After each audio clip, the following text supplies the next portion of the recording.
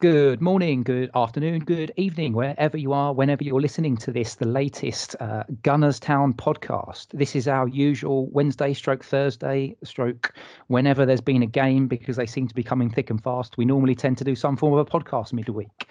It's me, Chris Howard, aka Suburban Gooner, and my teammates for this evening, as I warn you now, I'm going in two-footed on VAR at some stage this evening, is Charlie. It's AFC Charlie, isn't it, Charlie? Yeah, it is indeed.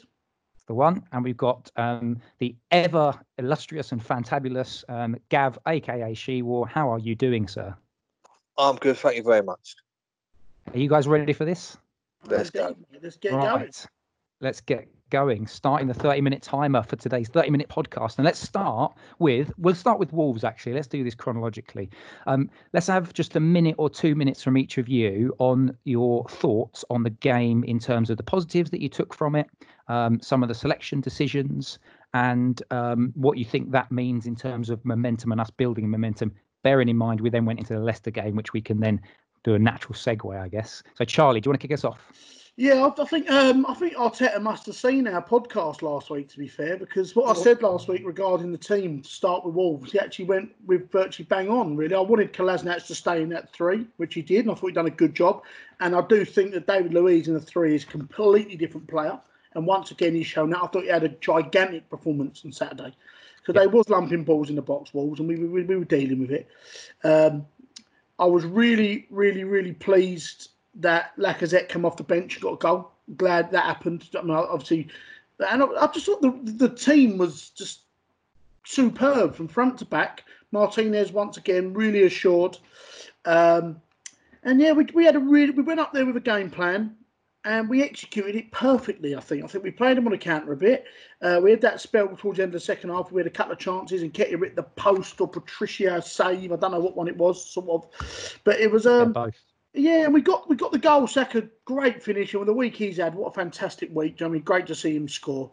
But no, it was a really, really good performance. And I think you could just tell from the vibe on Twitter. Obviously, it's a bit different now because you're not going in the pub after the game and stuff, talking to people. But the vibe on Twitter, everyone was really, really happy. And I think most Arsenal fans see that result coming in a way, because we had been getting better and better weekly as the games were going on. But everyone else, the press, any other players, just writ us off straight away. And I like it when it's like that. When our backs against the wall a bit, I thought we come out. I thought it was an excellent performance. And it was a really good 2-0 win for the Arsenal, which I was really happy with. Yeah, it's good. So, Gav, did you write us off? No, we broke the picture, didn't we, Gav? Yeah, I think you went 2-1 and I went 3-1. Yeah. So we was both I got the right margin. You got the right amount of goals. Exactly. So, we'll both take a bit of credit for that one. Yeah. If you're watching this, we'll pick the team again for the North London Derby in a minute as well. Yeah, no, we'll do that. But no, the thing that I actually enjoyed about it was Arteta substitutions. And when Kieran Tierney, who put in a tremendous shift yet again, as he has been, and when he brought on Maitland-Niles just to start bullying him, I thought he was brilliant. And the minute he come on, because that I've forgotten the fellow's name. Traore for Wolves. He's been absolutely running teams ragged in the last 15, 20 minutes. He's a mountain, Arteta knew that.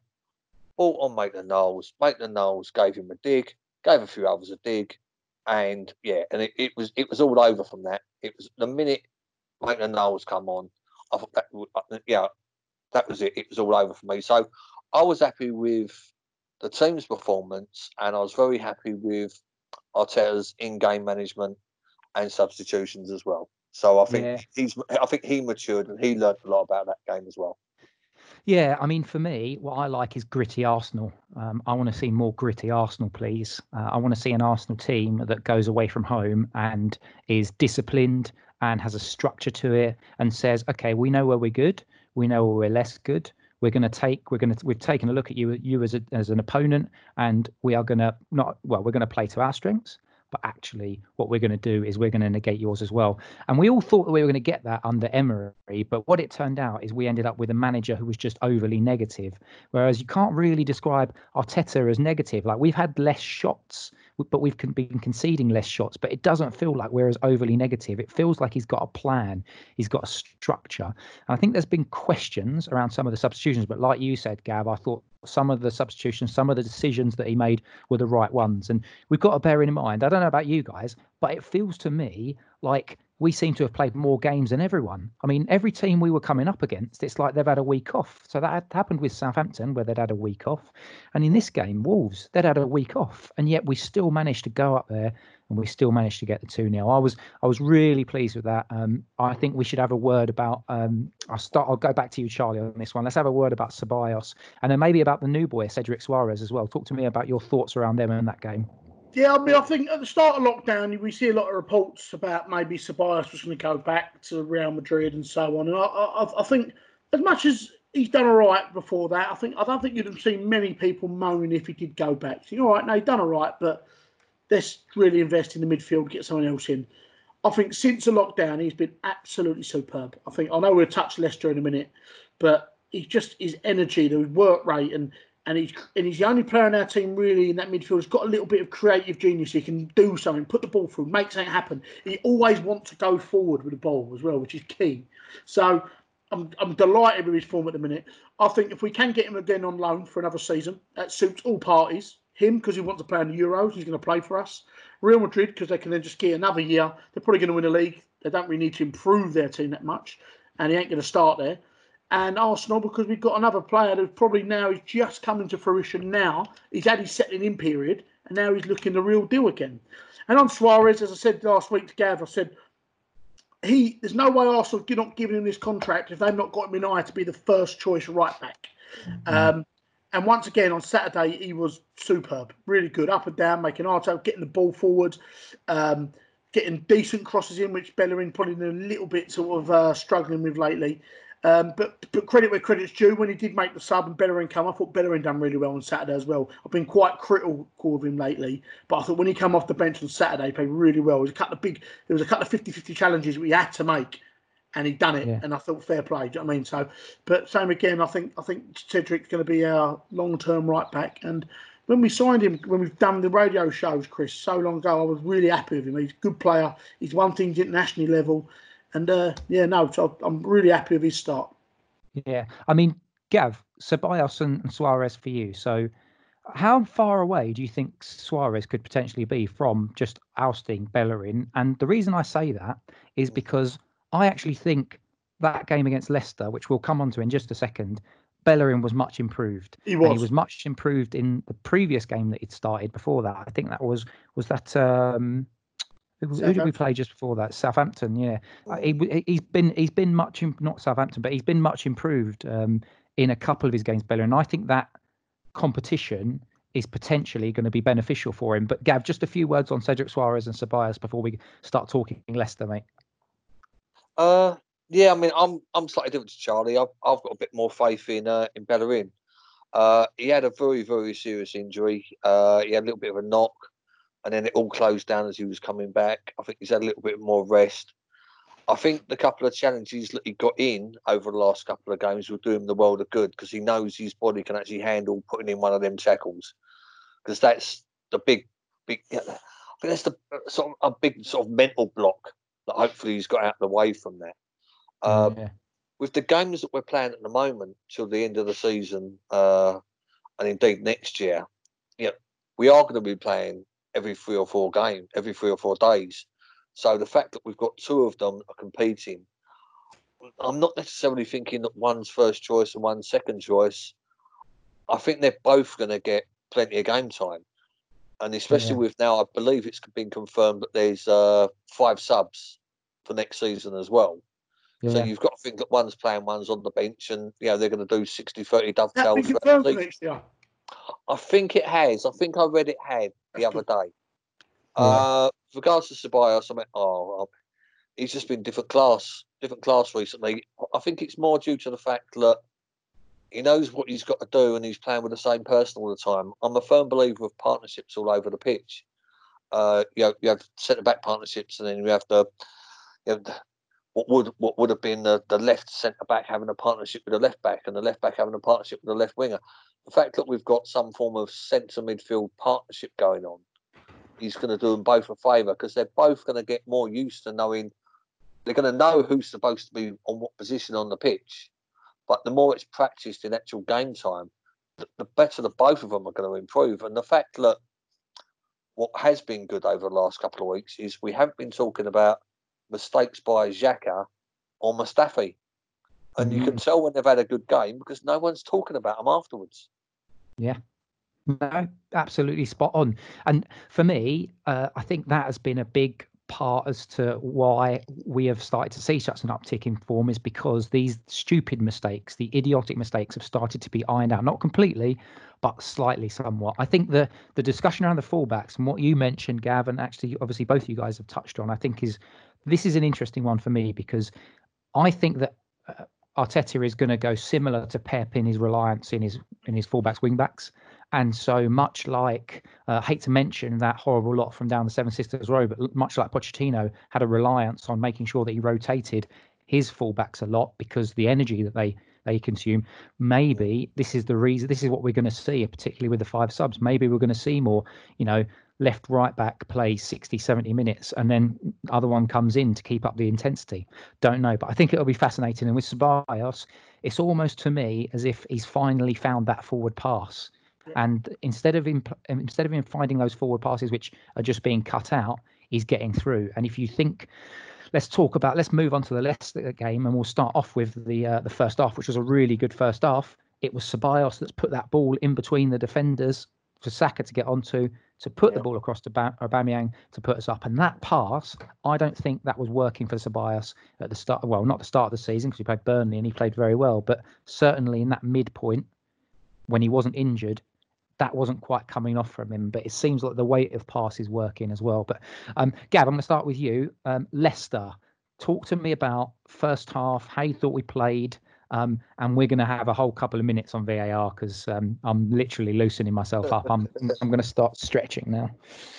Yeah, no, I mean, go on, do a few lunges. Do a few lunges.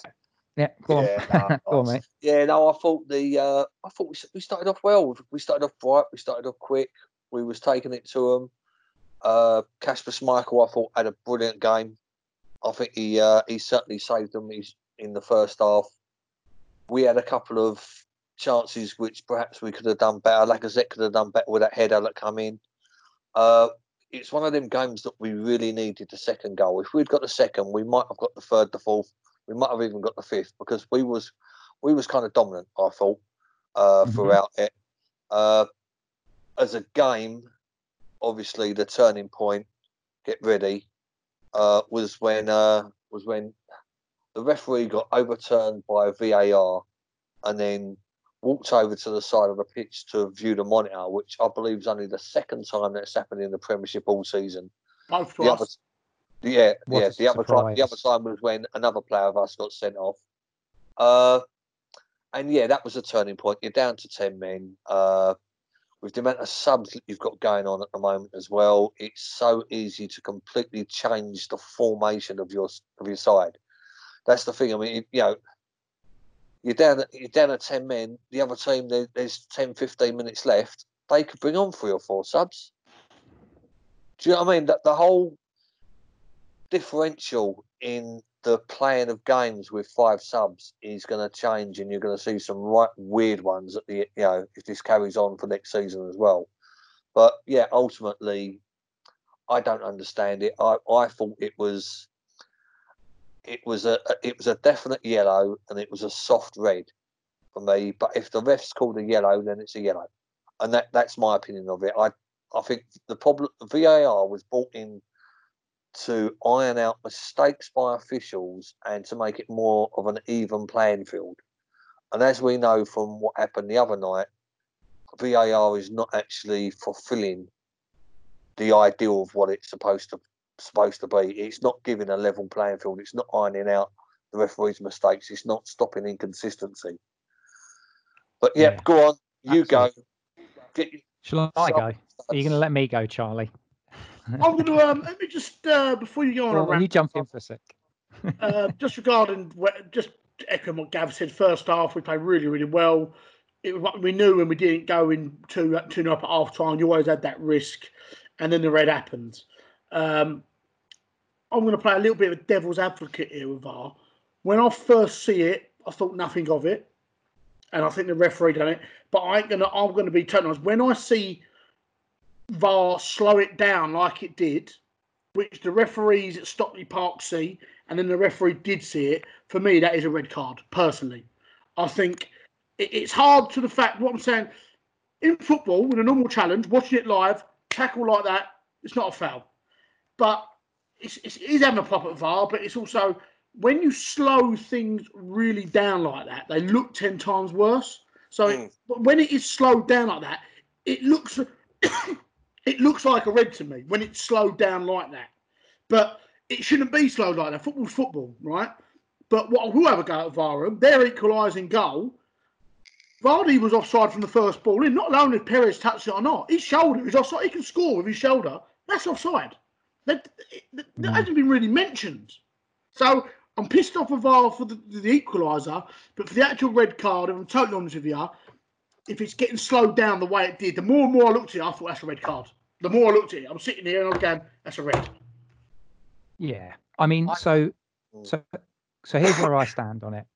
Number one, I think if we go in the chronology of the match, if you are going to repeatedly look at the Nketiah situation, and I don't think there's a single person out there that said it was intentional. Okay, fine, it was intentional. Not. That doesn't mean it can't be dangerous. Yeah. Okay, I accept that.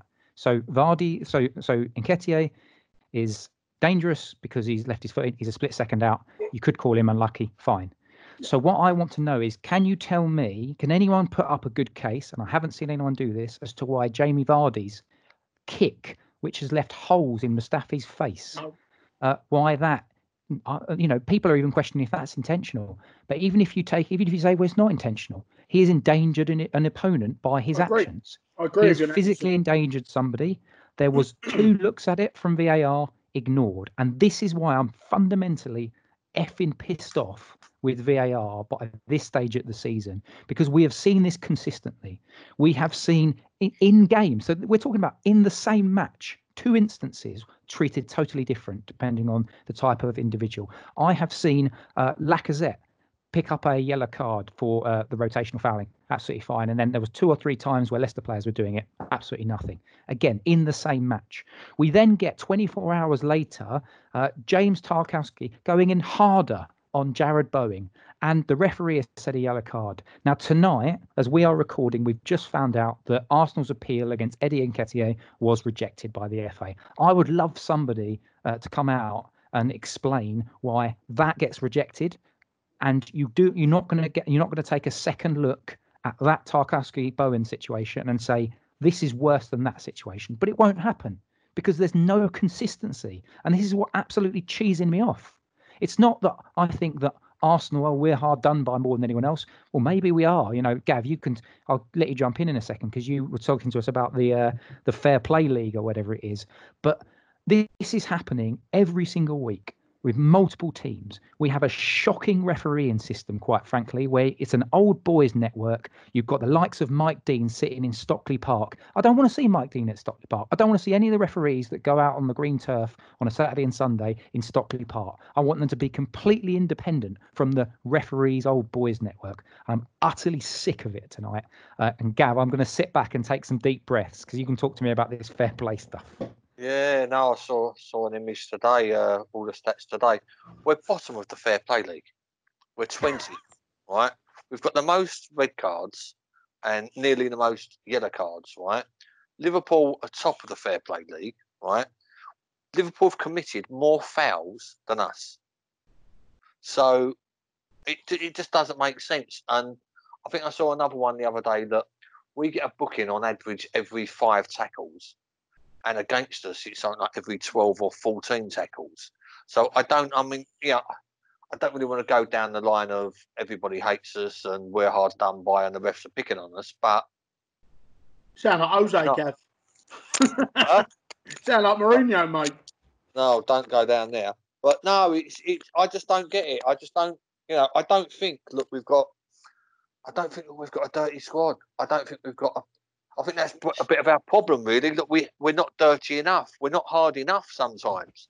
I tend to agree with you on that, but also I do. Arteta mentioned it after the game on Tuesday. He said that we are having too many red cards at the minute. And Barley and Nketiah won. And maybe the Aubameyang one. I think the others have been probably deserved. But we have got some people in our team that are making stupid fouls. Mustafi being one. Xhaka makes them. I mean, we do have people make stupid fouls. So with the fair play leagues, it's, as you said, it's fair play league. It don't matter really, does it? But I think we do need to cut out and say Guendouzi's another one who makes stupid fouls, a little tug on someone. It just doesn't need doing. Yeah. So I do get why we are sometimes a bit immature with the stuff we do. David Luiz is a prime example. We've got a lot of players that do it. That people need to eradicate that. And I think Arteta is, and the mere fact he highlighted it after the game on Tuesday, I think it's something he knows as well. We've got to stop it. And maybe we need a bit more. We make ourselves an easy target sometimes for referees, I think. I'm like I say, sorry about it, Chris. I'm not sure whether Arteta was saying that against the players or against the FA and refs. Yeah. But I think it's likely, to be fair, he was kind of aiming at both of them. Do you know what I mean? If you know that you're going to get pulled up on something, don't do it. Don't bloody do it. Don't repeat yourself. But I feel sorry for Eddie. I mean, Eddie could have had a cracking end to the season. I know. He was playing well, wasn't he? But then hopefully that's a chance for Lacazette now. He scored the other day against Wolves. Hopefully. He tends to score against Tottenham. So hopefully he can kick himself off at a little Sunday and get a little run. Well, let's talk about that then. Let's talk about the North London derby. I'll be honest with you, lads. I absolutely hate this fixture. I detest it. I get too nervous, sweaty palms. We don't have a great record up there against them lot and their toilet bowl. It's just, I'm not going to look forward to this weekend at all with this game, even though Tottenham tonight have drawn 0-0 against Bournemouth. They're not looking very good. Even if you think about the Leicester game, we might have had, overall, by the time the match had ended at the Leicester game, we'd had less shots than them. I think they'd had something like 63% possession against down 37. So, it petered away in the second half against Leicester, but we have looked like a form team. So we should be going into this game. Gav, do you not think we should be going into this game feeling a little bit optimistic about our chances? Yeah, and the good thing as well is since we've come back, this has been our longest breather. See, we played on Sunday and we've we played Tuesday, wasn't it? And we got a week off, 4 days or 5 days off or whatever, and we've got 2 more days off than Tottenham. So there's that as well. Hopefully Arteta will come up with a plan, and I don't watch Tottenham. I'll put it on if they're losing. If they're losing and there's 5 minutes to go, I put it on. Otherwise, I can't even stand having them anywhere near me. But I think, like I say, from what the results have been coming in, I think we've got to go and hammer them. Do you know what I mean? I think Arteta's comment that we've got to kill teams off. He's always very, very honest in his interviews. He's always up front, and he's right. If we get that opportunity like we did versus sort of Leicester in the first half, we've got to bang in 2 or 3, and we've got to put them away. And that's what I think we're going to do. I think we're going to put them away in the first half. I honestly do. Charlie, you look itching to say something. Go on, mate. Go for it. As much as I do feel confident, and you look at Tottenham's result tonight and how poor they was against Everton Monday night, and all that crap they've got going on with Mourinho and stuff like, it's just the North London derby, man. It's just it's never on form, is it? And I feel with you, Chris. But positives going into Sunday. This is Mikel Arteta's first North London derby. He knows what they're about. He knows how important it is for the players. He knows how important it is for the fans. He's an Arsenal man. He knows what this game's about. David Luiz will probably play. As much as people give him some stick, he's a leader in that dressing room, and he's played for Chelsea, who also hate Tottenham, so he knows how much this is. You've got Kieran Tierney's going to probably play in the week. He's played North London. He's played Old Firm derbies. Apart from Arsenal, Tottenham, probably the biggest derby out there. He knows what a proper game of football means, so he's going to be up for it. I would like to think Arsenal would try and do some sort of coy commercial plan and announce Aubameyang before Sunday, because that would give a massive lift for the club. Imagine going into that game, Aubameyang just signed a new deal, ready to go, everyone's buzzing, then we go and spank them 2-3-0. It has set up for us, first game at White Hart Lane, or the new shitter, whatever it is, first game to go down there, no fans as well, which, I'll go Arsenal Tottenham every year. And I don't care anyone says, I don't care if anyone thinks this is bigging Tottenham up or not. That is an intense atmosphere. They hate us more than anything. And the pain and stuff we give them over the years, they've got a reason to hate us, right? And it's the same as when they come to our gaff. The Emirates is like a cauldron of hell. I mean, when you go to our lane, from walking up the high road, going in the ground before the game and the players come out, it is hostile. It totally is. So that's going to do us a favour again on Sunday. I'm not saying the players are not brave enough to step up to it, but it does help. They are in disarray at the minute, Tottenham, right? And I know I've just been speaking to a Tottenham fan about their result and half having a pop off about Mourinho. We're very similar at the minute, team-wise, but you look at our future with Arteta and the young players we've got coming through, our future looks bright. He just said to me, with Mourinho, it's the complete opposite. They don't look bright. They're looking, fuck me, they want him out already. Do you know what I mean? So it's a good opportunity for us on Sunday to really, no matter what's happened this season, no matter what else happens this season, go and put a serious performance against them on Sunday. And if we turn up properly and we could go and wallop them Sunday. I know I'm not expecting it, but it'd be nice to just go and really just turn up to put 2-3-0 up early doors and really just absolutely put them to the sword. Yeah, I think from my perspective, I'm thinking about Mourinho's got it's really irritating. He's got a very good record against Arsenal, every team he's been. And so how he's gonna have a plan for how we set up. And so the question is whether or not Arteta has then got a counter plan. Is he going to change it a little bit, or is he going to stick with the three at the back with our marauding wing backs? One of the things that I've liked about Arteta is the way in which we seem to rotate our formation even. So we'll flick between a back four and a back three. We'll move players. The chess pieces get moved around the board quite a lot. And that's what I'm hoping we see a lot more of, because can Mourinho deal with that movement? And if we've got players that are feeling confident, can they deal with it? So Gav, couple of bits. How much of an advantage do you think no fans in the stadium is? And how do you think we counteract the Mourinho negativity that we're inevitably going to see? Yeah, no, I mean, as Charlie said, it's absolutely huge. Exactly the same as if they was coming to ours. It would be a huge advantage to them. It affects refs' decisions. It's just the constant noise that sometimes they make when they ain't losing. It's massive that we're playing there without any fans. It's a huge difference. With regards to how they set up and how we go against Mourinho, I mean, I think Arteta's going to have his number, to be fair. I can't see anything but. I mean, Mourinho's going to want to try and block us up. If anything, he might even try and play for a draw and just try and hit us on the counter. And if we're playing for it at the back, that ain't going to work. They ain't going to be able to lump the ball into the middle all the time. We've got to basically push our fullbacks forwards. That's what Arteta's got to sort of start off and set up. We've got to sort of push them back from the fullbacks. And if we can do that, and indeed have 3 or 4 fit fullbacks on the bench to bring on, we can do that non-stop for 90 minutes. Then I just can't see them getting near us. Like I say, we need a bit of luck in front of goal. Their keeper's done all right against us in the past. If you guys can all just touch wood whilst you're saying that, that'd be great. Just touch every piece of mahogany or oak that you've got within arm's reach. That would be great. I'd like to see him try a bit. I don't want to say nothing different because we've been doing all right. But as you said, Chris, I think Mourinho's going to expect us to play that 3-5-2 or whatever it is, which that 3-5-2. But what I would like to see us do, maybe, they're going to be quite bulked up in the middle, Tottenham. I'd like us to match that. I'd like us to have Torreira, Xhaka and Ceballos in there. Keep the back three as it is. Tierney on the left. I would give Saka a right wing back role. I think he's good enough for that. He can get up and down. He knows how to defend. And I'd have Aubameyang and Lacazette up top. I think with that pace, with Tierney, Saka, Ceballos can join in late to that as well. So he's got a bit more of a freer role. And have Xhaka and Torreira sitting there in front of the three.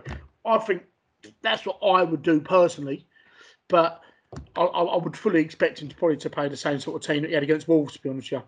Yeah, possibly. So come on then, we're just coming towards the end of the 30 minutes, and I just want to get a couple of minutes talking about the KSC stuff that's come out today just before we wrap up. But Charlie, just on the NLD, just give me a prediction then. I want to go 3-1 to the Arsenal. Lovely. And Gav? I'm sitting here exactly the same as last week, thinking exactly the same as what Charlie's thinking. I'll tell you what, I'm going 3-0.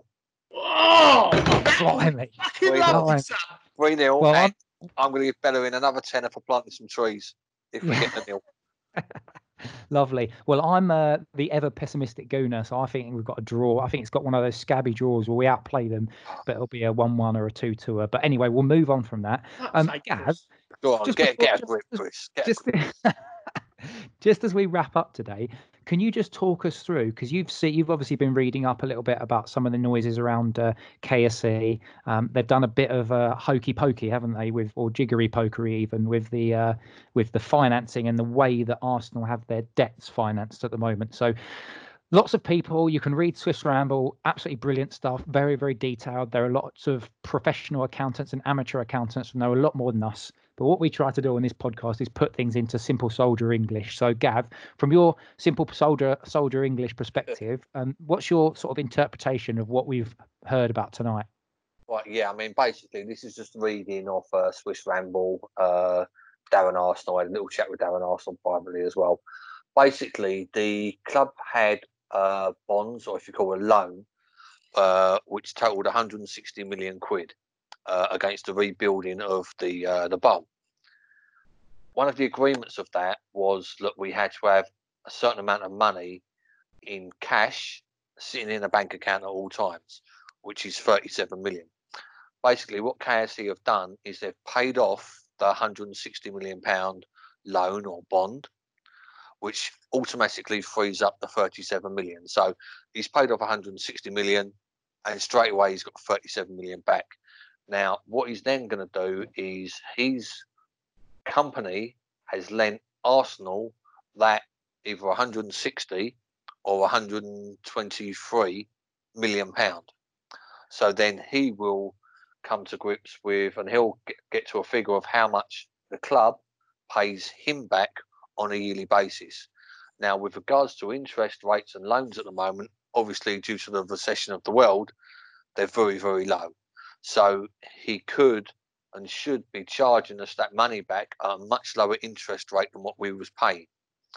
So it's almost a little bit up in the air. It's a good thing. Look, the club has now got zero debt, but it's a bad thing that the debt that the club has got is to the owner.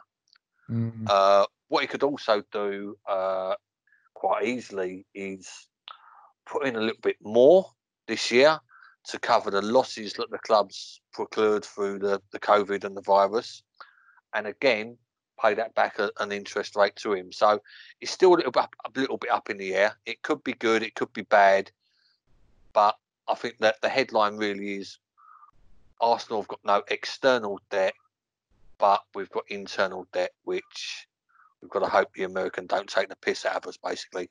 I think, go on then, Charlie. Final word then before we wrap up. I do agree with you, Gav. It is a little bit of a up in the air thing, so you don't know yet what the agenda is behind it for him. But I would like to give him the benefit of the doubt at the minute that he's done this. He didn't have to do it. Do you know what I mean? But I'd like to think if we can try and do this and then maybe get some more funds available for the summer, and they put their money where their mouth is in a way. I think this transfer window is going to be really key for Arteta, and I think we don't know if Aubameyang is staying or not yet officially, but the rumours are that he is going to sign. I think once that happens, that has to be a massive boost for Arsenal fans, because Aubameyang would have gone there, guaranteed his contract, and said to them, "Who are you signing this summer? I'll stay if you're going to match the ambitions on the pitch." Something. If he signs a contract, he must have been told that certain things are going to happen this summer. So I'd like to think I am a very half glass full than a half glass empty person, unlike Chris, who's going for a draw in a North London derby, which I'm not happy about. No, I think the next one we'll do without him, I think, Charlie. I think so, mate. I mean, I'd like to think, me with my positive hat on, that it can only be for the better for the club and the short-term gains regarding money to be spent this summer, I think. And as a business thing, as much as we all moan about business and season ticket prices, and I see Gav, you weren't too happy with the silver member stuff earlier on, which I totally agree. I think we got to be realistic that Arsenal have obviously, and as well as every other business in the whole world, has taken a massive hit at the moment. So they've got to try and do things to recuperate the money, because we still need to be financially active in a way. So they need something. I mean, I see Tottenham yesterday. They've actually taken everyone's season ticket deposits by the 14th of July, aren't they? Because that shows you how skint they are at the minute. They're trying to recuperate this money. So I think you are going to see a lot. We're not, unfortunately, in the bracket of Man City, Chelsea, United, even in a way. We are going to have to do certain things that people ain't going to be happy with. But hopefully, for the better for the club, we can march on. Yeah, hopefully, and we'll be marching on then today, then, lads, because that is just over 30 minutes. I did think it was important just for Gav and you, obviously, Charlie, just to get a bit of input there, because we've only just heard that news tonight. Once again, thank you very much for listening to us or watching us. You can subscribe via all the usual channels. We're on gunnerstown.com/podcast. You'll always be able to find our stuff there. Charlie, it's been great to see you. Let's fingers crossed for the North London derby on Sunday at 4:30 UK time. And Gav, thank you very much once again. Yeah, no, cheers. Like I say, it's been great joining you, lads, and let's hope we fucking smash them up the arse. Go on up, and we will see you next time. See you later.